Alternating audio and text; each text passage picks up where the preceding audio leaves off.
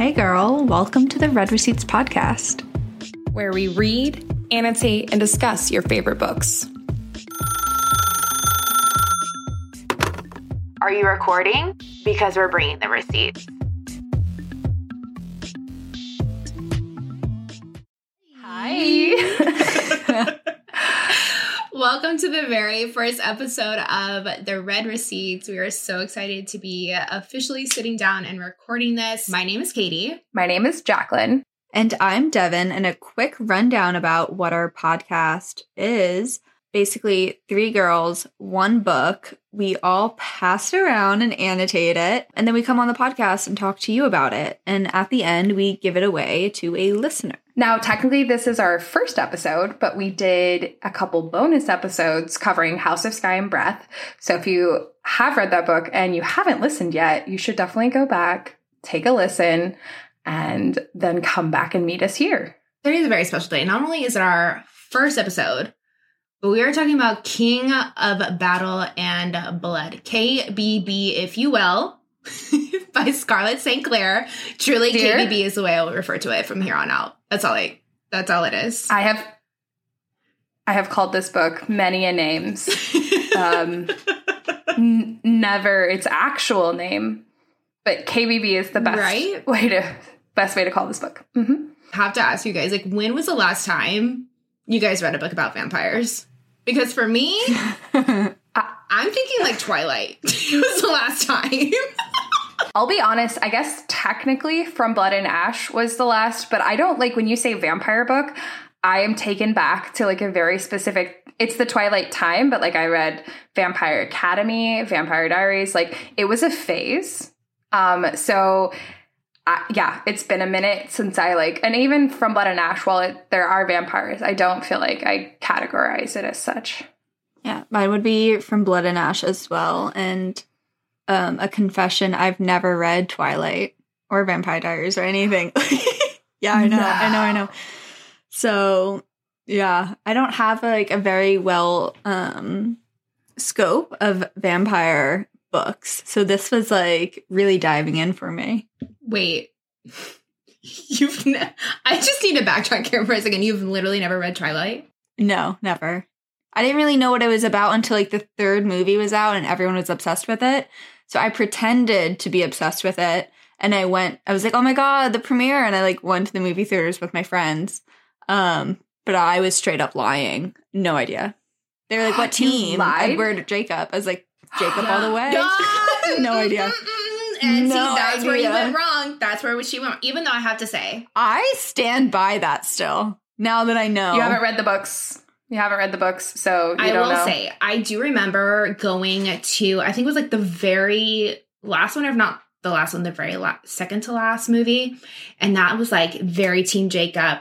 And I went to a drive-in movie, okay, with my friends. So we were seeing on this ginormous screen, all these cars around us. And that was the iconic scene of Jacob taking off his shirt for the first time. And literally, my car, which was full of 5 other girls, was just quaking, just shaking back and forth. And I just remember myself personally screaming bloody murder at the drive-in theater. I was oh my God, I am unwell. But to this day, Team Edward, baby, Team Edward. Yeah, I would say that I'm glad I had that experience. Actually, unlike you, Devin, I lied that I did read it. I didn't tell people. They didn't know. It was very, some people had this experience where it wasn't cool. And so I lied and I went to a couple of premieres, and premieres were really fun, but they were also really annoying because the screaming at every moment, any character,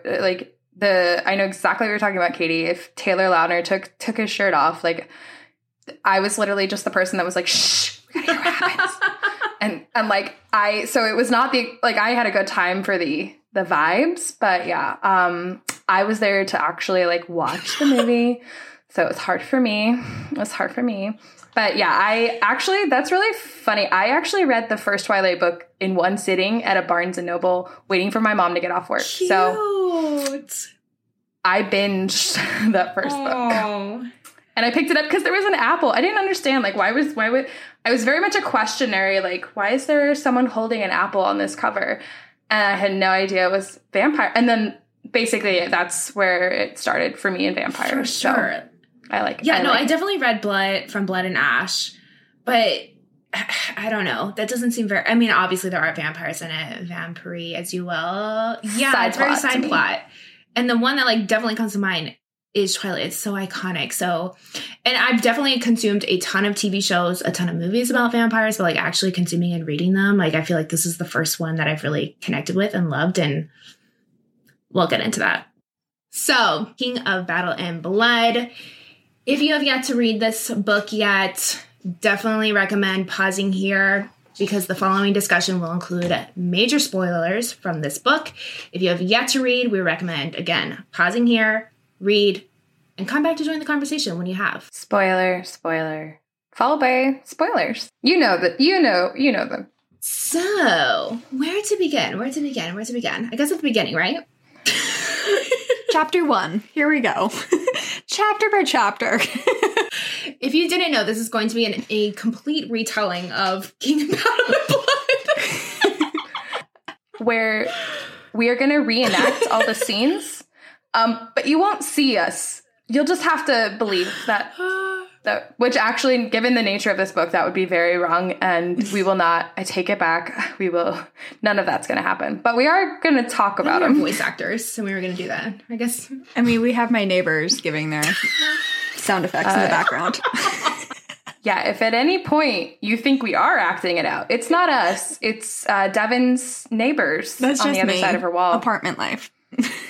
Doing it out. Our microphones are that good, guys. We have picked up a lot of things we didn't need to hear. High quality.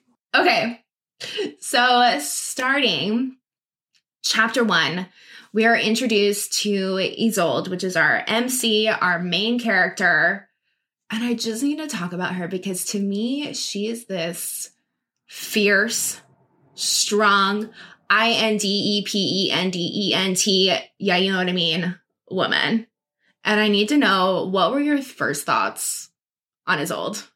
I immediately liked her, which meant I'm going to pretty soon, once she hits her first, like, conflict, I'm going to hate her immediately. That's usually how it goes. Like, I'm like, ooh, she's bringing that energy that I like. And she's only going to get in her way. Like, I was like, she is so strong-headed and strong-willed. And I love it until I'm not going to, which is what definitely happened. But I still support, I don't think I like a good, strong main character. I like actual strength in them. I like that she's got skills. I like her. I did like her. There was points where I was like hesitant, I think, because I think we're going to get to that later, about how she loved a knife. But then I grew to I loved it at the end. Yeah. No, I definitely started off really loving her. Of course, like when we're first introduced to her, we're immediately met with the things that she does not like, aka a mediocre lover, aka Commander Killian. It's like page 3, we're already like, oh, okay, this woman loves good sex, and if it's not good, then goodbye. Like, true. I was like, oh. She called them out fast. So I have a tidbit of real life information to add to the character of Commander Killian. When I read Mediocre Lover, I was like, that sounds a lot like an ex. And it is, in fact, based off of Scarlett St. Clair's ex-husband, which I think many of us would say our ex might be a mediocre lover. And yeah, it gives off ex-husband vibes, 5 sure. Like, I definitely agree with that. I love that. But, like, honestly, how cool to be able to, like, drag your ex in a book. I think while I'm not an author, I can find my ex in little bits in Tamlin. I think I've probably dated a Lucian, maybe a Lorcan, except for like, he was like not ready for me. I was not his lead. Like, he was not ripping up his shirt to make me sanitary napkins by any chance. Like, I was not a lead to his Lorcan, but I tried to fix them and it didn't work. But I love this concept of just like, from the get, Killian is trash. And the fact that so many fans right off the bat absolutely hate him. So now she has an army of just readers behind him who fucking hate Killian. Yeah, and he's a mediocre lover. Need you say more? Nothing. Nothing more is needed to be said. So say less. Say freaking less. But need we say more? Need we say more? Because we immediately, like, okay, we get through this entire introduction to Isolde. We get through Killian. We're like, okay, Killian, we'd rather kill you off. And then we're immediately met with Adrian, who... there's so much to say here. But okay, again, tell me, first thoughts. Adrian, go. I think there was no question that was the main entrance, before the main like love interest before we knew literally anything. Like he came on the scene and I go, well, this is it. So he has a presence before he even opens his mouth. And then he just like, it's gold. I don't know if he had a bad line in this book. I honestly don't think he did. What was like, I think one of his first lines was I am many things, man, monster, lover. And I was like, is this your Hinge profile? Did I just like swipe? Like, yes. Like, I was like, yes, that's exactly what I'm looking for. I could not have swiped faster. Man, monster, lover. Okay. Yeah. Checking all boxes. Thank you. Yeah. He came in strong. He came in hot. I was here for it. Okay. Remind me, like, how did he get to tasting her blood? Like, I'm going to say that we all read this book, right? But technically, let's talk about the order in which we were annotating. I got this book first, so it's been a little bit longer for me, and I wrote my annotations, and then Devin had it next, and then it was you, Katie. That's why you kind of lead in discussion. You have the most fresh mindset. So as a girl who sometimes reads the books and then blacks out, remind me, how did we get to the part where he is actually tasting her blood? Fresh in the brain. Let me explain this to you. So Isolde is fighting the Striga. The Striga, I believe, like scratches her arm or comes to fight back at her. So she is wounded. She is wounded by the Striga. And then she kills the Striga. And that's where Adrian pops in on the scene. He's like, oof, I'm a man, I'm a monster, I'm a lover. And then Isolde is like, am I literally going to be kissed by this man or is he going to break my neck? Like, I'm not sure. Are we going to fight or are we going to fuck right now? Like, I'm not sure. And she's wounded. So Adrian, being just the vampire that he is, licks her wound, heals her. And he's like, tastes like homecoming. And I, at that point, RIP'd myself. Yeah, he literally... Actually, you know what? That's what's like the whole like vampire thing is like there's like all these sexual things and then blood just like it just keeps coming in to it's been a while since I've been deep in fantasy and not a lot of vampires, and I forget how important blood is in these stories, and it is very important in this story. It's literally all coming back to me now. After you said she was wounded, now I remember her staggering up the stairs, and then pleasuring herself against the door as her maid was on the other side. And that's when you know he's in it for the long run. He's not going anywhere. Like, what was, like, chapter 3 or something? Like, that was the beginning of the story. I was like, okay, this is not YA. Like, we're going for it. These chapters were so short. I feel like that was still in these chapters were so long. Still chapter 1. That was still in chapter 1, where she was like, oh my God, this man is so hot. And literally she's like pleasuring herself. And then her maid is like, Isolde, let me in. Isolde, let me in. And she's like, no, I'm not finished yet. Honestly, though, I was like, yeah, maid, give her a minute. Like, like she sounds busy. Like, calm down. Okay, again, maybe it's for me and the readers. So then when we meet Adrian is when, because actually this is like, what are they, on the front? Adrian's on the front and he's coming there to meet her dad. Like, how do we get to that? Like, oh, fuck, that's him. Yeah, so at this point, when they're still in the forest, he does not reveal who he is. We as a reader are like, oh, we immediately know, but Isolde has no idea, right? What we do know up until this point is that all of the territories, the 9 territories that there are being conquered by this Blood King. And so we're like, oh, this Blood King, he's really bad, really bad. And then we meet this quote unquote guy who's like licking Isolde, and we're like, maybe he's not so bad. And then we officially know that he's Adrian when the quote Blood King comes to have a discussion with Isolde's father, who is the king of Lara. And at that time, he tells King Henry, I believe his name, Henry, yes. He's like, hey, I want Isolde to be my wife. And everyone is like, what? And then Isolde was like, okay, well, if it'll save my people, I'll marry you. So technically we're confronted with a marriage of convenience trope. I think this is a good time to pull up some receipts. Mm-hmm. So at this point, after chapter 3, we are all on the same page of this is not a marriage of convenience. Like, we as readers know something is up. So to pull the receipts, as you said, Jacqueline being the first person who read this, she wrote, so I'm going to guess this is not a marriage of convenience, but that he is definitely in love with her, ... Devin then wrote, agree, but also think he tasted something in her blood. Katie, then wrote, maybe not love yet, but there is a reason. Like this, quote, taste of her blood is a reason. He knows why she must be queen. So to me at this point, I was like, oh, she has something in her blood that is telling Adrian that she has to be queen.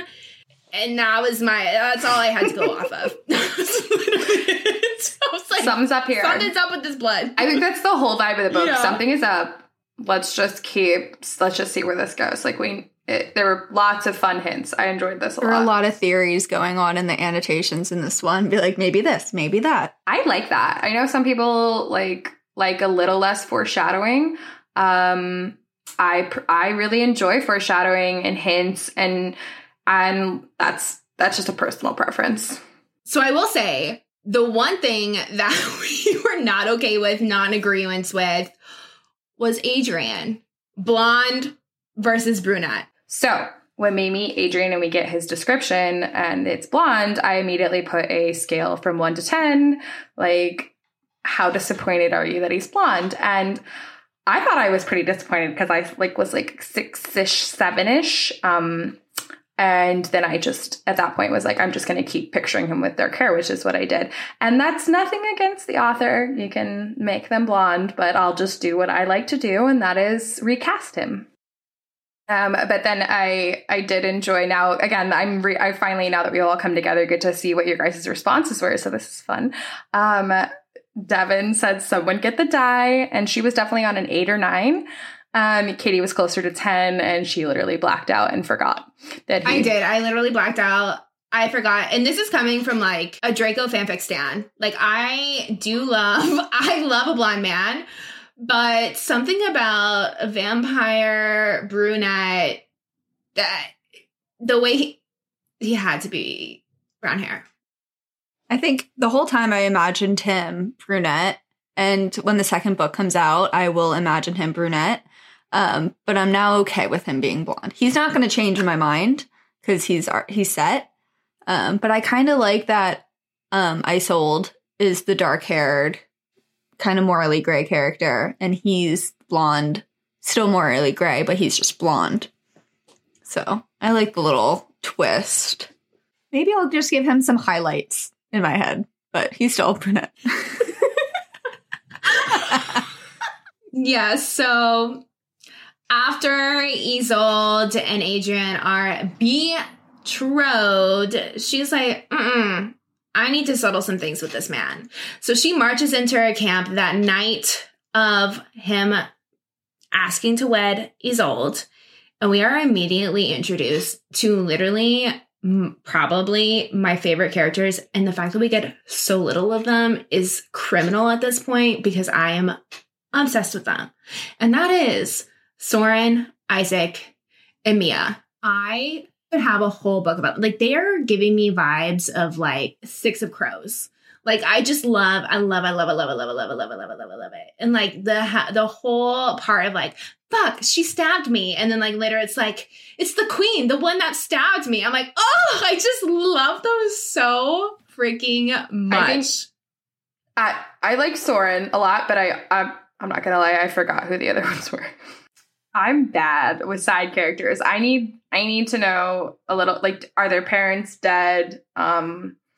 Do they have a lover? Like, I need a little bit to remember who's who. Otherwise, I just kind of just put them in this box that's like, we'll open that later. So the only one who like stood out, and I'm a little further away, was definitely Soren.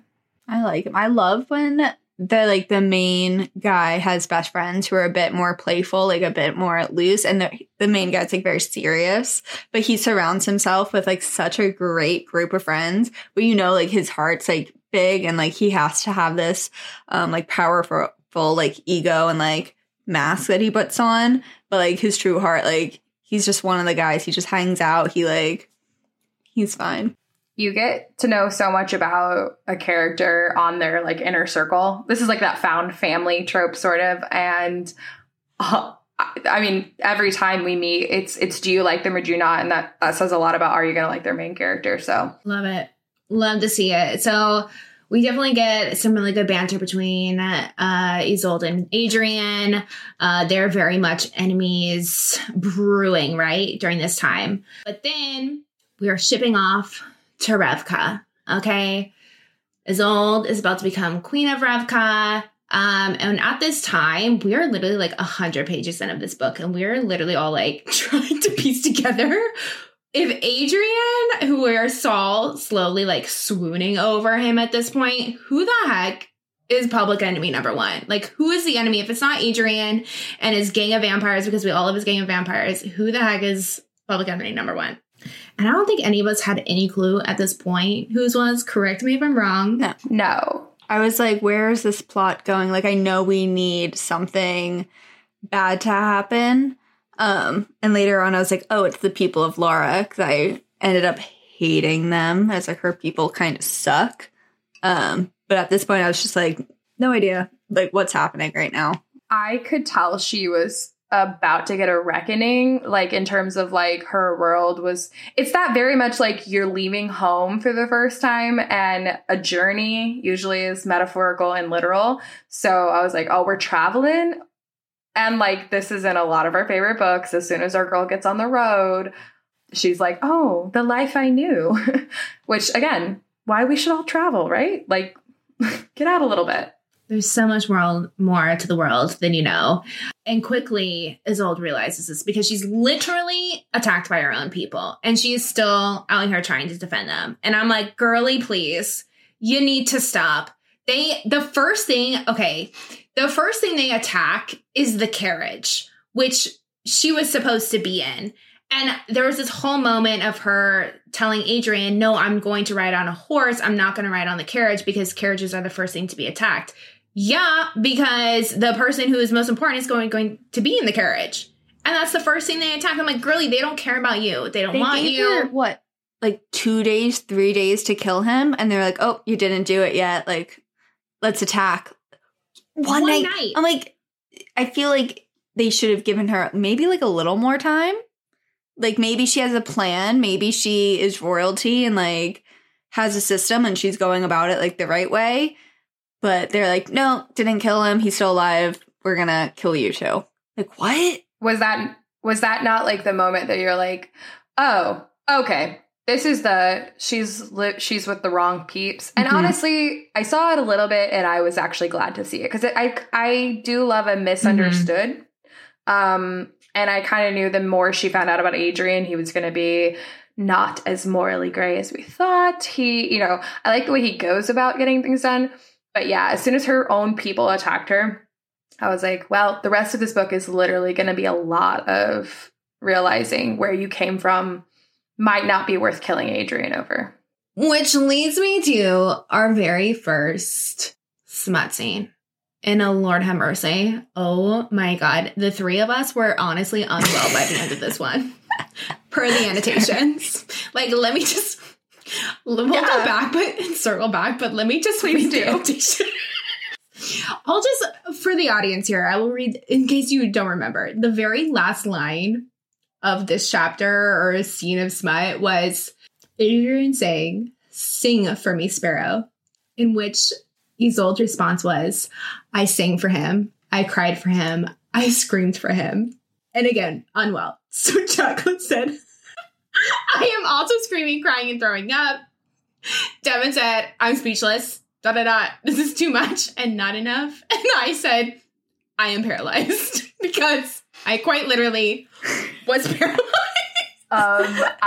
So while I said, like, I think I had to put like the because I was on a plane and I was reading this next to like an 80-year-old man. And I was internally freaking out. Like, I was like, oh my God. And meanwhile, like, you know, you guys have read smut in public where you're like, okay, if he looks over on this page right now, he's going to have a lot of thoughts about me. And I'm not ready for a stranger to know this about me. So, like, I was kind of trying to be discreet, but also annotate. So, like, my annotations were probably intense because I had a lot of feelings. And I honestly... That was like that moment where like, this is the closest I get to the Mile High Club, guys. This is it. Reading on a plane is so awkward because you have such limited space. And I always feel like the person next to me is like looking at what I'm reading. And I could be totally internalizing that and they could totally not give a fuck what I'm reading. But like, I always feel like they're like, but do you not read if I'm not reading? I mean, sometimes. Because maybe usually they're not. They're usually reading something very good for the soul, you know? And I'm like, please let it be smut. It's not usually, but the one day it will be. This weekend, the guy sitting next to me was reading smut. Yeah. This is the first time. You are lying. No. And he is old, like old, like a cute little grandpa who I would love to get a tea and biscuit with, like tucked in pants, little glasses, had his Kindle out. I'm like, oh, like what is he reading? Smut. Now that we're all thoroughly turned on, the author was like, let's immediately turn them off. And get to what Katie so lovingly put in her notes as the horror film we did not ask for. And I agree. I did not ask for this. I did not realize I was picking up a horror novel. Like, I was truly, like, quaking in my boots. Like, I'm not even joking. Like, this next part. So, essentially, on this track, this Oregon Trail to Revka, if you will, okay? They stumble upon this village that Isolde sees through the cracks of the gate, and she's like seeing it, and she's like, "Oh my God, these people are dead!" And not only are they dead, but they're skinned alive. Okay, and that's just part of this horror film that we are just involuntarily inducing ourselves in. Because after we get through the gates, and honestly, at this time, Adrian is like so beautiful and so kind, and he's like, "You don't have to look. Make sure you're not looking." Like, the fact that the bar is so low, but he's like, "You don't have to look at these skinned alive people," and we're like, "Oh my God." Right? And that's a problem. That's a problem we'll unpack on a later date, okay? I just want to say, if you are reading books and you're putting the bar higher than that, like, lower it. You'll have such a good time if you just are like, I have zero expectations, and then you go in. Trust me, guys, like, just lower the bar. That's all I'm saying. Lower the bar.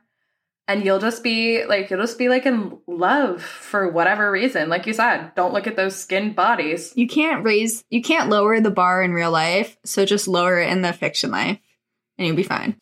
Oh my God. I agree to disagree, but while in this one stance, I was lowering the bar apparently way freaking low, because I was like, he's telling me not to look. I'm in love with this man. Anyways, and then we get to this scene where she thinks she sees a ginger-haired woman. And at first I'm already like, I'm traumatized. This is a ghost. I don't want anything to do with it. And then we literally see a child who basically lures her into a corner and then comes out as a demon And at that point, I literally had to close my book, and I knew the minute there was a child involved, I was like, oh, girl, don't save the children. In this case, the children are not to be saved. You just stab them right away. No one will know. You're no one scenario. It's fine. Adrian would forgive her. He'd be fine. He'd probably be turned on. Oh, immediately. Literally right after we get through this, right? We finally end up in the Red Palace. Isolde is dressed to the nines. She's looking like a true freaking blood queen. Like, I need to see the fan art of this ASAP. If you have it, send it, DM it to me. Like, I need to see it right now because the way she was dressed for this, like, first coming of age, if you will, of the blood queen was iconic. Anyways, we end up in the banquet hall and we get our first beheading. And I say first because this is the first and it's definitely not the last. Before the beheading, though, okay, so there was like a really, so there's like a multiple, like there's several things that happen right here. First, we have creepy dude, doesn't matter who he is, won't leave her alone. She stabs him, right? And then we get a moment where he returns, Adrian being he, returns her, cleans it off, wipes it off, cleans her, and gives it back to her. I was there. I was still in that moment before 3 seconds later. I had to reread that part. Did you guys see the beheading? I had to read that twice to be like, wait, someone's head just got chopped off? I think I wrote in the book that I read that 3 times. Not because disbelief, but just enjoyment. It was so fast. Not even that it was so fast, but it was just so epic and you were like, yeah, why am I into this? What's going on? Started with the wiping of the knife, and then I didn't even have a moment to recover from oh, he didn't get all, hey, don't be stabbing my people. He was like, you probably had the right, here's your knife back, woman. Also, because you forgot to take his head off, let me just really quick. And I don't know what it says about us, but literally the scene before dead people skinned alive, we're like, oh my God, terrible, disgusting. Why are we reading this? And then next chapter, head cuts off. I'm like, oh, I want to have sex with this man. I literally read that scene 3 times. Also, the banter between them when they were dancing and when she danced with the librarian for that whole scene was everything I could ask for. Everything I wanted. Hold on. I need to interject. So we talk about not knowing side characters. Lothian, however you say his name. Okay, did you just serve me a hot, witty librarian? And first of all, we did note that the reason there's a library is Adrian put the library in, which I was naturally. That was but not only did he had a library, but he equipped it with a hot, witty librarian. And honestly, if I don't get more Lothian in the next book, I will riot. And isn't the librarian's dating a historian or? Yes, at a later date, we're caught just going ham in the stacks. On the clock. This guy has no shame. And Isolde was like, I'm just going to go downstairs and check out these books for a second. What's in the nonfiction section? I'll be back. I like a sprinkling of a side character like that. I actually sat on a live with the author there. I was like, no one answered my question, unfortunately, because I think I was the only one that was like, can I, Lothian, I need to know, is he coming? Is there more? Can I have more? More, please. And people went on to more important questions, I'm sure, but I made my needs and wants clear. So Scarlett, I will send you an email if we don't get at least more a story behind his love. I want more of his love story. I would assume that we get more because Isolde needs to figure out more about her past, right? And the answers to her past are definitely in this library. And who is in the library but Lothian? So he might get caught in the stacks again. I don't know. But I'm here for it. Someone mentioned, because he was new with the boyfriend, it was a new pairing, I think they're called. Yes. Someone mentioned, I'd like to know about this pairing. And then maybe a Tinder vibe was brought up. I don't know if I said that or if Jacqueline said that. I think it was Jacqueline. I hope that I said that. I think you said that. Because I was just imagining like people like pairing up with like their vampire like little mates, but like through Tinder, and be like, what blood type are you? Like AB positive? Oh, I'm about that. Like, yeah. Can you imagine? The pairings, it was mentioned a lot, like pairing and like, yeah, like, you know, having, yeah. So one, if you get this copy of this book and it's not in my color or handwriting, you didn't see that. It was me. Good job. I made this joke. She stole our pens and she voted in there. A classic.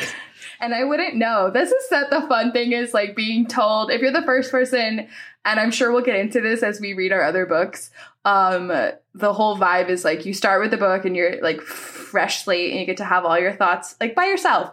And then when I got the book that was like the second one, it was like I had a friend there and like I had someone to like communicate with in the margins. And then now I'm on the book that there's two other people and I want to be like, everybody shut up. I have thoughts. And then you guys would have the thoughts first. And so it's a lot of like, you're right. And I was like, oh. So there's a whole different vibe. And the third one, I'm enjoying every time I find something funny and it's not already been said. I'm always like, yes. Yeah, I had so much fun being the last person because I did have a lot of thoughts that I did not share with you guys, but then there was a lot that I did. So the parts that we were all able to, all three of us, comment on was so fantastic. And then there was parts where like Devin would say something, I'd be like, D, oh my, like as if she was gonna see this. I was like, D, oh my God, blah, blah, blah. And I would like write back to her and then like say it to you. I was like, Jay, blah, blah, blah. And I would like write back to Chuck. I'm like, they're never gonna see this. I started doing like, there's a lot of underlining, adding exclamation points to the things you guys say. Like, I agree, but it is fun. And I really hope like, this is just such a like different way to annotate and read. And like, I think that's what makes this discussion so much more fun to hear like finally come together. Like we've all read this at different points, but I think that actually kind of segues really good into like, I guess, what is it? The big reveal, the big main. Yeah, no, this is a great segue. So reincarnation is a huge deal in this book. And the three of us came to it at very separate parts, which was crazy. And especially being, okay, so I was the third person to read this. I was like, oh, they already know. And now I'm curious to see what you guys, because apparently, according to the annotations, I might have been first, but I don't know if you guys just were like, I'm not even going to bother writing anything, right? I have two things that I have to clear. Okay, because this is a book that I think a lot of people have said, like, there were so many breadcrumbs. How could you not? And I do think I think, Katie, you technically called it out for what it was first. I will say I did, now that we're in the swing of things, I think when I first started annotating, I was afraid to ruin the book for anyone.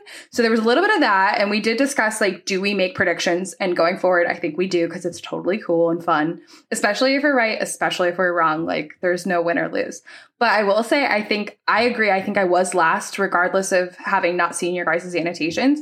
And there is one really crazy reason why I didn't see this coming.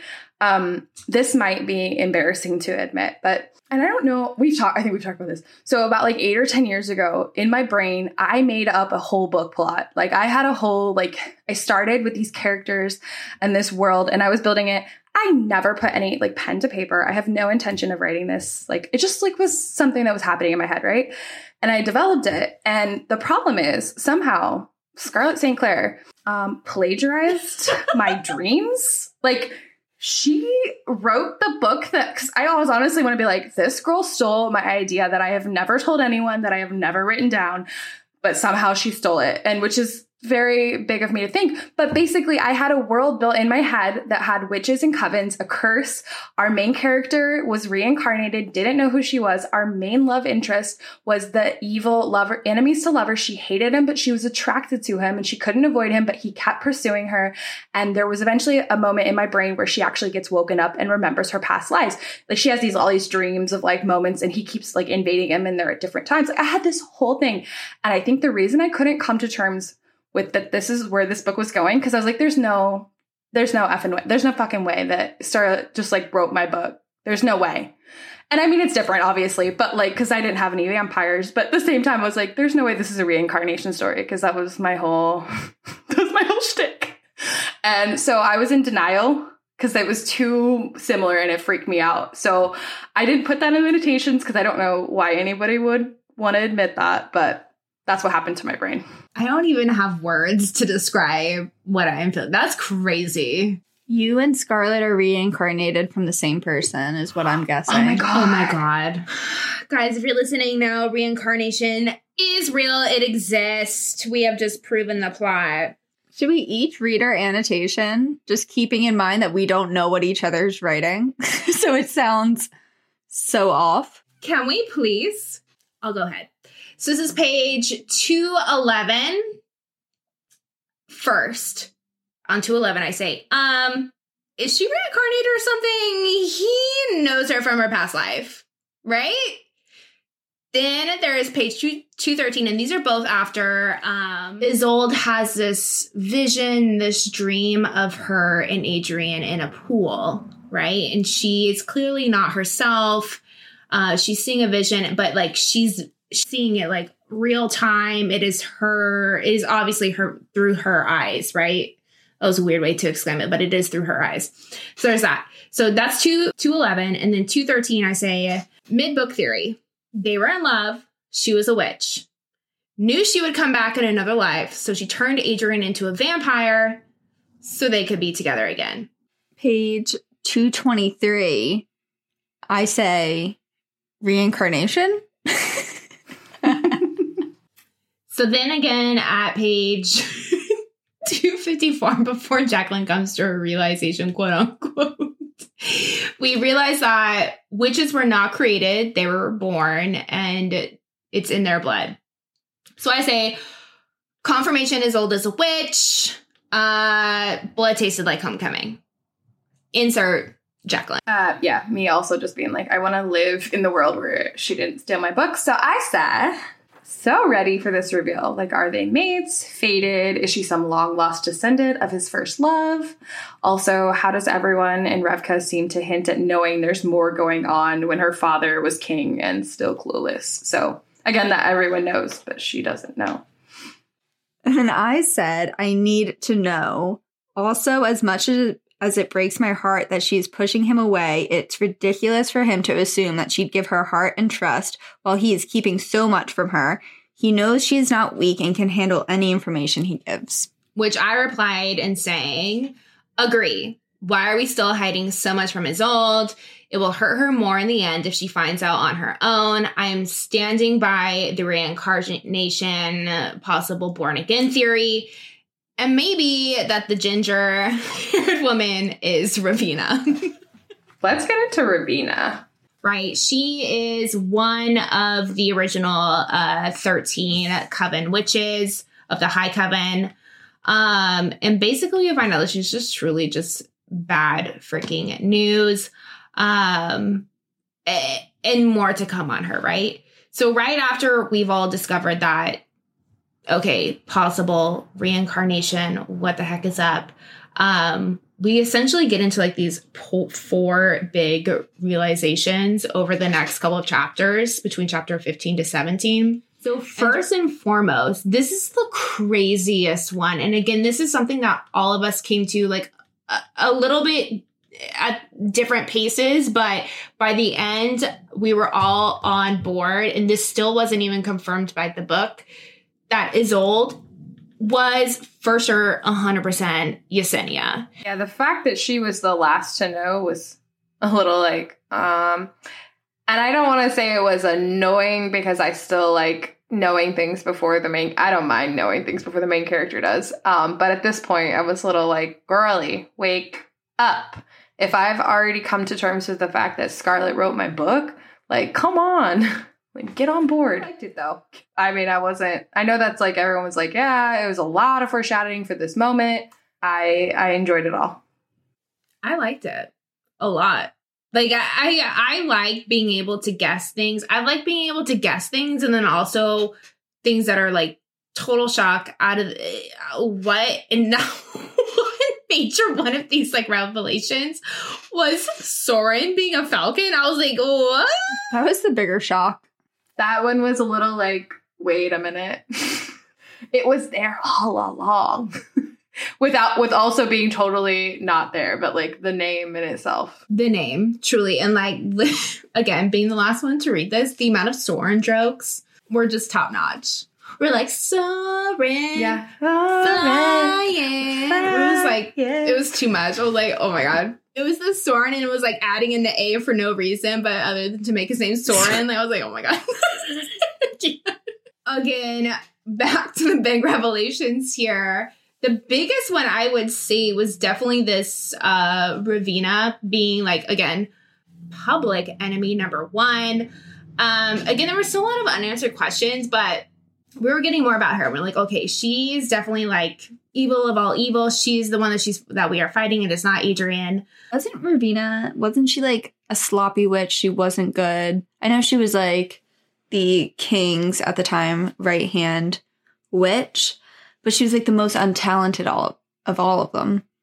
So it just, I'm like, why? I just had a hard time adding up how she's doing this if she's like not good at witchcraft. I think, and I don't remember if I wrote any annotations, I thought it was a little odd that she was popping up in reflections, because like if you have someone who's struggling with who are they and who were they, and we didn't really have like, and I could be wrong, but we didn't have a ton of imagery on Yesenia, so we didn't really know much about her yet. And so to me, red-haired girl was maybe Yesenia / whoever she was in a past life. Like, it took me a minute to be like, they're two different people, because it was that she's seeing someone else, she's seeing through someone's eyes.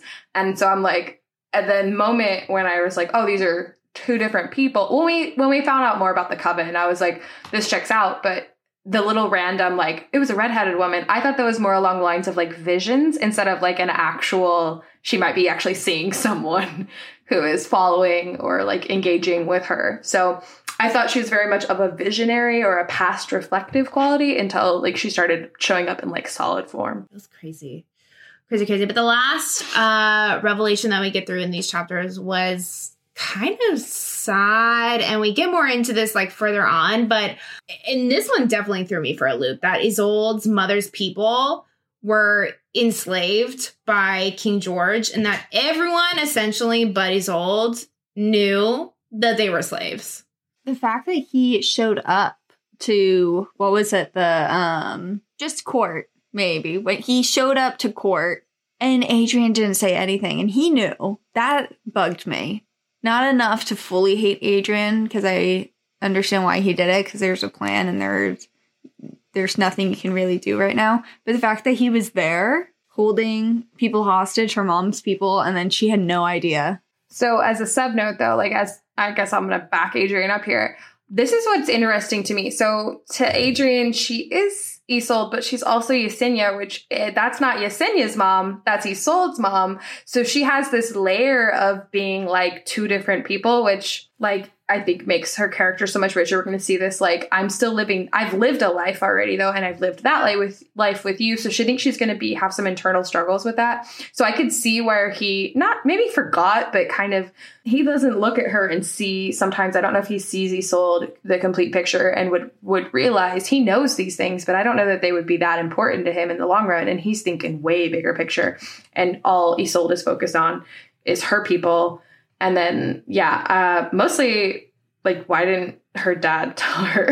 That's so true. Yeah, he does look at her as two different people. And yeah, definitely a bigger picture. And I know there is one time that he references that their time will come. King George will get what's coming to him. But yeah, I didn't even think about that. Yeah, he's viewing her as truly two different people.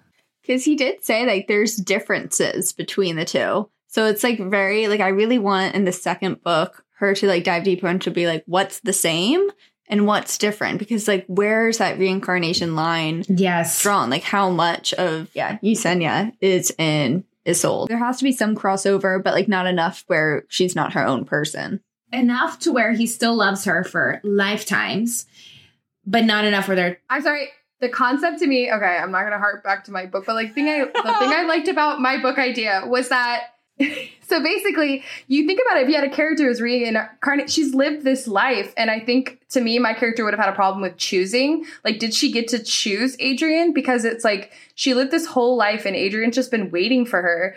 And like, maybe in this new life, like, you know, I wonder, because she seems on board with him, yes. But like, she seems like she can't understand why she's so attracted to him and she's drawn to him. And like, that's important. Yeah, she has an attraction and she loves him, but it's really kind of hard to imagine, like, you've had this whole other life and she's got to be a different person. I mean, you love him. So I'm ready in that next book to like hear the struggle of like him just treating her as Yesenia and her being like, hey, I'm fucking Isolde too. Like, recognize what I've been through and where I am and the difference. Because like you said, Devin, they cannot be like 100% the same person. Absolutely. Jealousy still remains at the top line of Isolde. Like, crazy how jealous she is. Like, to the point of like, you're not even sure that you love this man, but you are so extremely jealous of him. How did you guys pronounce it? Saphira? That's how I would say Saphira. This character, truly, I was like, girl, you need to exit now before you're beheaded, because this couple is not effing around. They're not effing around. Isolde is like trying to go to Adrian, talk to him about what exactly is happening with Yesenia. Like, I discovered something. And she stumbles upon Saphira in Adrian's room. And Saphira's like, I've been here for 3 nights. Girlie, what's up? And Isolde is like, so she runs over to Adrian. This girl, Saphira, is like, I never said that. And ends up getting jailed, basically, for 3 days. And they have, I don't know how to describe this smut scene, but an illustration. Let's try. An illustration might just do it. Well, I'm glad that Jacqueline said something first, because when I saw, I impaled myself on him. Like, the visual just came to mind. I couldn't help it. I almost didn't draw it because I was like, does he belong here? Anyway, but Jacqueline says, excuse me, is this a dagger pun? And then I had to draw Olaf. He just belonged. I almost didn't. I didn't want to subject him to this. I didn't want to insult Olaf into a smut scene, but I just had to. So I drew him being impaled by the icicle, saying, oh, look at that. I've been impaled. From the scene in Frozen. It was on a replay in my mind. Just couldn't get it out. I'm so mad that I didn't get to read it with that. So I'm very jealous of you, Katie, because mostly I was like, it was like the start of the page. And I was like, I get that we're a stabby bunch. I get that. But like, I have yet to hear the analogy during sex, impaling meaning anything other than actually stabbing someone. By the way, somehow you're better at drawing Olaf than you are at drawing emoji faces. Devin, how is that? Because I took time for this one. Usually my emojis are just a quick sketch, a quick thing. But I was like, you know what? Olaf deserves better than that. So I'm gonna pull up a reference photo and I'm gonna actually see what this looks like. So speaking of impaling, these two, Adrian and Isolde, are so stabby, so beheading. They're so quick to just chop off the head. Heads will roll. Like, the next scene that happens here is Isolde is poisoned in this banquet hall and someone literally ends up being beheaded. And at this point, I am truly like, I'm unfazed. I think I was speed reading at this point because some parts of this are like fever dreamish, and like the fact that I could speed read through someone just heads rolling. This was one of my favorite scenes. I think it was like towards the end of the chapter where Adrian was just like, I can unmake all of you. And then Isolde just finally sees him for what he is, which is like, oh, he is a god. Like, he created all of them and he's not afraid to chop off all of their heads for her. That is made very me have epic. some feelings. Again, with like, kill them all for me. I care not. And I actually off with their heads. I didn't mind Isolde being so stabby because at first when she was just stabbing everyone, I was like, okay, this is a little much. Like, she's a knife happy. But then thinking back about it, like, if a guy in any fantasy book was stabbing and beheading this often, I wouldn't think twice about it. So it's like, you know what? You go, girl. You stab them. You behead them. I'm not going to judge you for it. True. I had at the same time, I was like, at the beginning, I was like, she is truly just using this knife left and right. Doesn't matter who it's landing in. Like, it's not a problem. But I was like, if I were in a fantasy novel and there were men that were just touching me when they should not be touching me, men that were like, you do not belong on this throne, I'd be like, you know what? Stab. I think I would. I would just be like, you know what? Casual stab. You dead, you gone. I think that's the character I'd be. Not to a major artery, just a quick stab. Right. And then you have your man come in and cut off a head. You know, I'm not mad about it. First of all, it's like, who is sharpening these blades? Because give them a raise immediately, because these are sharp instruments. But two, it's like equal opportunity beheading, because we immediately move into the big one, and we don't need Adrian to do this one because our girl steps up and she does it in an epic way. She does. So at this point, we get a visit from dear old dad, and I thought this was going to end. Actually, I don't even know how I thought this was going to end, but things were definitely off. I remember Devin like commenting like vibes are off. This is not right. Something is off, because the dad is coming for the coronation. Then this mist erupts in Salsiride, which is the village.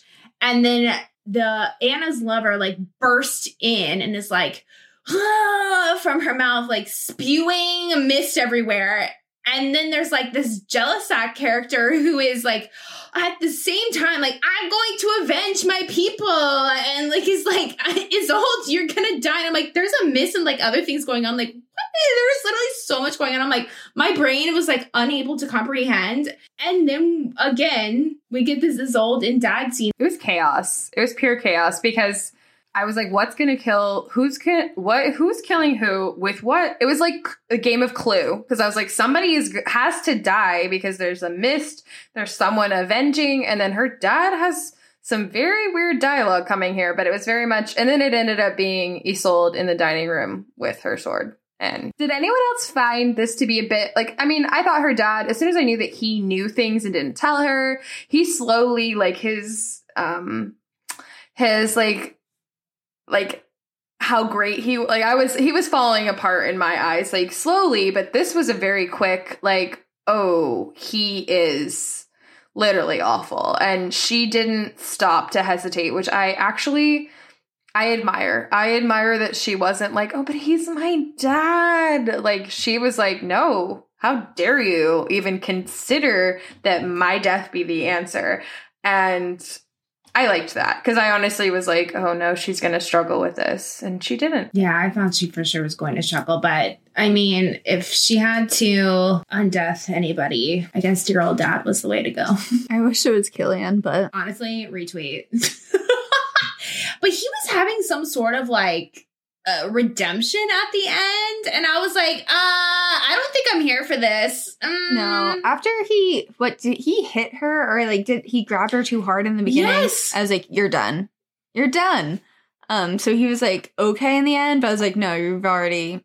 I was worried he was going to get a redemption, because she started giving him orders. She's like, take Anna or what, like, do these things. And he listened to her. So I was like, oh no, don't let this be someone who's like unwillingly becomes like a good subject to her, which I was like, girl, this is your ex-husband. There's no way. But I mean, I'm not here for a redemption arc, but like, I was worried that that's where that was going. Not here for it. I will tell you what I was here for. There is a moment where I think it's like right before the coronation, Isolde is like getting these visions of what is happening during the burning rites. And so we finally like get like the realization of, okay, yes, she is reincarnated. Yes, she is Yesenia. Yes, Yesenia and Adrian were in love before. And we get literally the best quote in the book. And I melt. I truly melt, because this was said very early on in the book. And it's like Adrian said half of it, and Isolde like remembers like half of it. And she says it in her head. She doesn't say it out loud.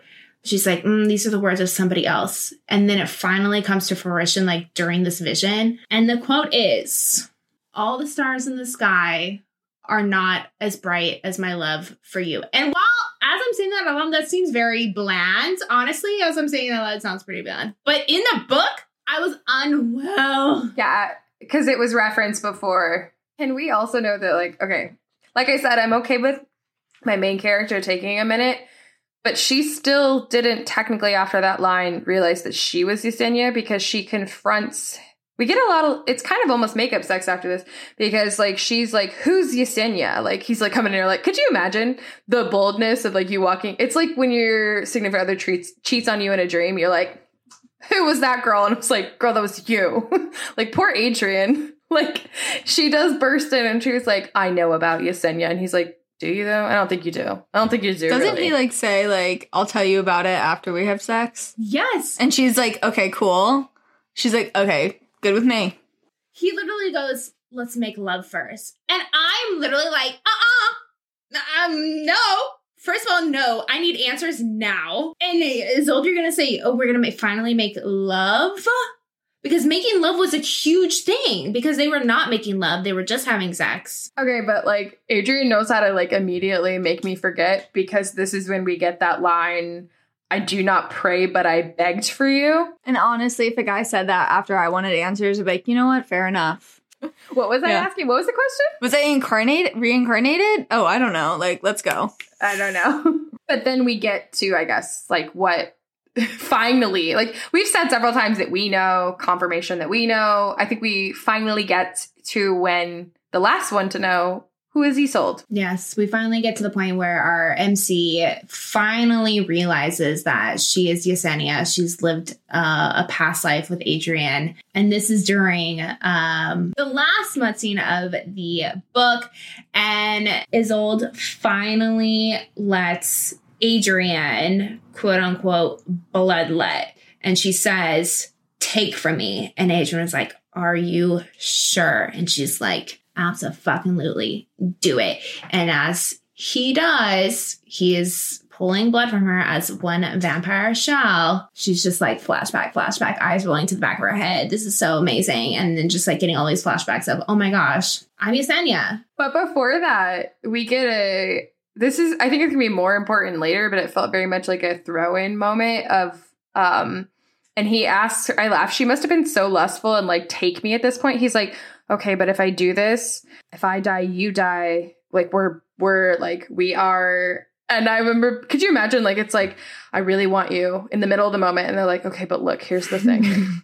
To go to like the next base on this, in this moment, you're going to have to acknowledge the fact that, like, and I just feel like I don't blame her, but she was like, yeah, sure. Well, I think at this point, she's come to the realization that she really does have feelings for this person. And I think she's been trying this whole time to basically tell herself, no, I don't, because she wants to avenge her people. And she's realized that, okay, these vampires, Adrian, these are actually my people. Like, this is the person I love. These are the people that care for me. And so when he asked her, like, you know, if you do this, like, if you die, I die. And she's like, you know what? Because you are my people. You are my home. And I think she's like finally come to this realization that this is it. And like politically, it doesn't make sense. Cause I'm like, if you both die, your country is fucked. Like, I'm like, maybe we should like talk to someone about it. Maybe have a discussion with the court, with the people. But it's okay.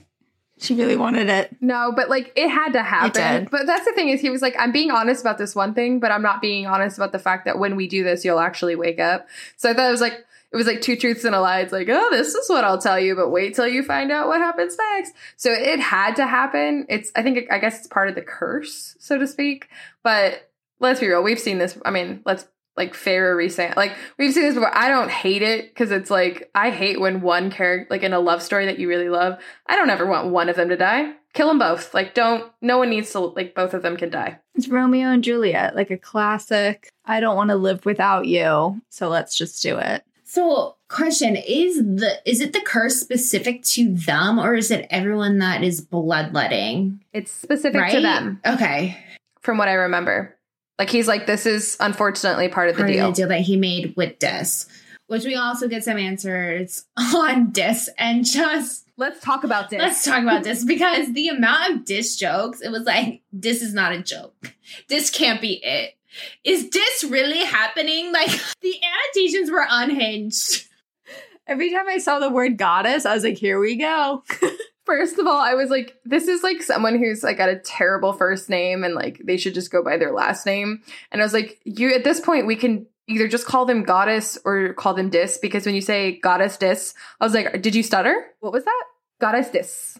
Goddess dis. Maybe it's dis. What if it's So dis? there was a TikTok that you shared, Jacqueline, of Scarlett going through some character. She was like, I got a question about some characters and the pronunciation of their names. And I was so excited. I was like, oh my God, this has to be in there, right? Everybody else that was in there was like, okay, I got that. I got that. I got that. That one I had a question about, but okay, at the end of the day, I got it right.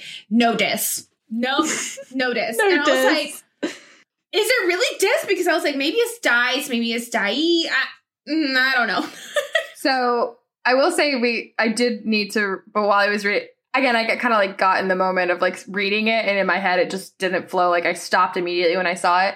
And I do happen to know that the author loves mythology. So it's probably an actual goddess, and there's probably a way to announce it. And it probably has more meaning than we realize, because she's very learned in mythology. But unfortunately for me, all it takes is the fact that it just doesn't roll off the tongue. And I'm now every time I just can't see past this. I kind of love it.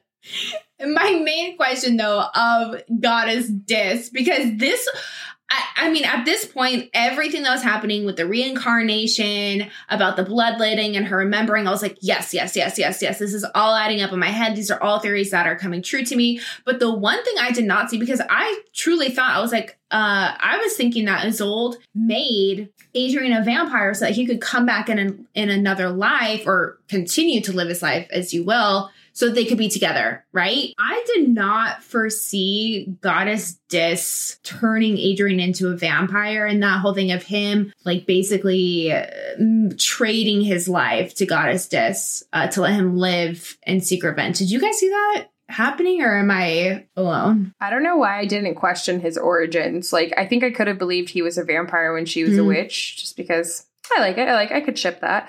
But you're right. I do wonder though, does this mean he is the first vampire? Did he? Okay. He's an original. Love that series. He's an original. Okay. I like this. I like that. You need an origin. I mean, she gave us an origin story. This whole book is an origin story. Let's be real, guys.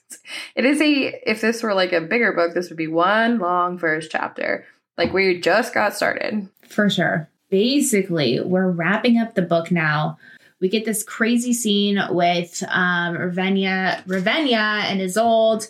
And basically that like Ravenna has stolen the Book of Dis. And basically at the end of the day, she ultimately gets away. Like, that's the end of the book, if you will. But the most important thing to take away of this is that she stole the Book of Dis. She gets away with this book. The last page of the book, Isolde is like, oh, by the way, I'm pretty sure I wrote that book. It's of dark magic. And essentially that kind of magic can raise the dead. And I was like, oh, shit. So here's the funny thing. It's like she wrote it, and then it's like she forgot it. And now it's like, if only she could remember. So I'm like questioning, like, it's like we need the book back, but like, or do we get to a situation where we're like, we just need her memories back? Because I don't know. She's the key to literally all the things. So I don't know if it's like, obviously, I think Ravenna's here to stay as our public enemy number one, because she's clearly working against them. But like, what's her end goal? That is my question. Like, what is her, like, there's this whole thing of like, she was the only one that could fulfill Draco's like need or something like that. She was like the only one left at the end of the day. There's something about that. Like, it could have been Yesenia, but Yesenia wasn't the one. So it fell on Ravenna. I have a theory that she's working with the king that's holding Isolde's mother's people hostage, because she was working with a king beforehand. I don't think she's a leader. I don't think she has that in her. I think she's like a right-hand man kind of gal. And I don't know why he's keeping those people hostage. Like, I don't know what his end game is, and I don't know what she's doing. So I feel like somehow they're teamed up, especially because the end of the book, it seemed like they were like, we're going to get your mother's people out of there. Like, that's where the next book was heading. So I feel like there's a connection somehow. I have no idea how, but something's happening. And then there's the traitor. Yes, let's talk about that for a second. So that is the other like truly big cliffhanger. I thought we were gonna like wrap it up. We are not. That's continuing on definitely into the sequel. So Ravina knew about the bloodletting, which leads us, quote, to believe that one of the core four, if you will, are traitors. So let me ask you this, guys. Who of the core four do you think is the traitor? Is it Tanaka, Anna, Soren, or Doric? Honestly, the fact that we don't really get literally anything from Tanaka, this like whole book, makes that a convenient option because therefore someone, but it also makes it not the most like you need like a moment. And if it's someone we didn't really hear from much, is that give you that like, oh, I can't believe it's them? Not really. So you're either here to decide like who is the most satisfying betrayal. And I kind of wonder, and I have no theory, it's just gut, like about Anna. I was leaning towards Soren just because I love him so much. So like an author would set you up to love someone who's going to betray you. And then also he's kind of shady. Like when Isolde sent him with the king, her dad, to get him out, how did they split up? How did the king get away from Soren? Like, what's Soren doing during the mist attack? And then also, Derek was confronting him. They were having like a heated argument about how Soren wasn't where he was supposed to be during the burning night. So he like went away. He like went somewhere. So I feel like Soren, I don't know. Like, I want to believe that the bad people had like something against Soren that's like forcing him to betray them. But like my gut is telling me Soren, and it's going to break my heart if it is. Correct me.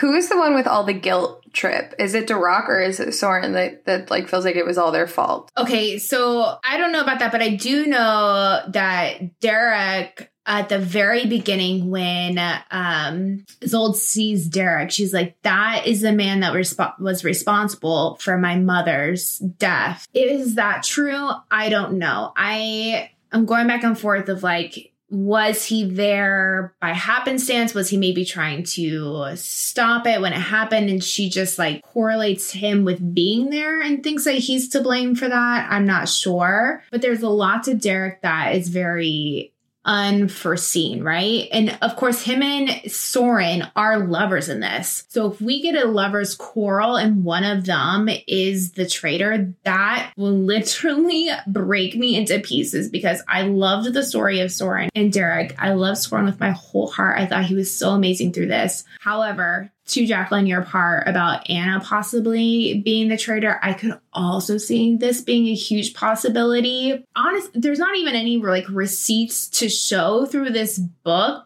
but I feel like something could happen in the sequel that could make that a possibility. And then Tanaka is like obviously the cop out, right? If he's the one that ends up being the traitor at the end of the day, like I'm just gonna be like, okay, well, that was just stupid.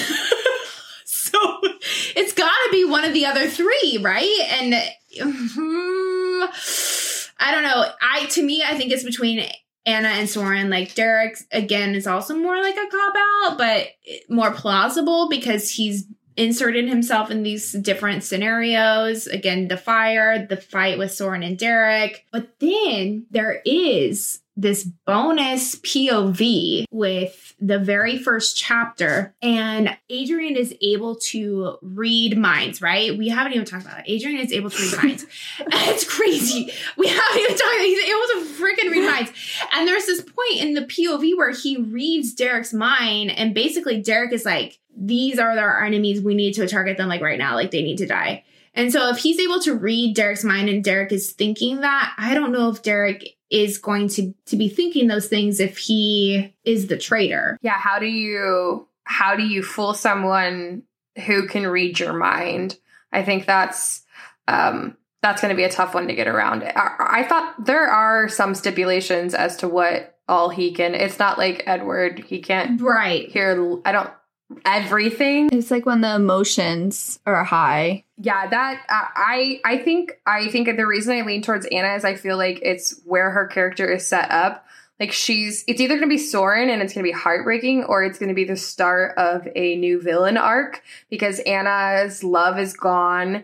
Like the betrayal has already happened. So that doesn't make sense that she would necessarily do anything in retribution for the fact, but it does set up this storyline of someone who's a little unhinged and has some issues to deal with. And so I think maybe that's why Anna, but I think Soren actually would make a lot of sense in terms of the fact that they have this full, him and the main character have you could literally count out like all their good scenes. Like you see the trajectory, and that's the betrayal that will hit hardest. So I agree with Devin. I think that one is the one that if we go by the book, that makes a lot of sense. Agree. Well, time will tell because the sequel is officially coming out December 2022. Queen of Myths and Monsters, and I personally cannot wait. The question, especially now that we know there is a sequel, I think the question we want to ask is, will we leave this series on red or will we continue it? I will be continuing because I don't think I'm physically able to leave this one red.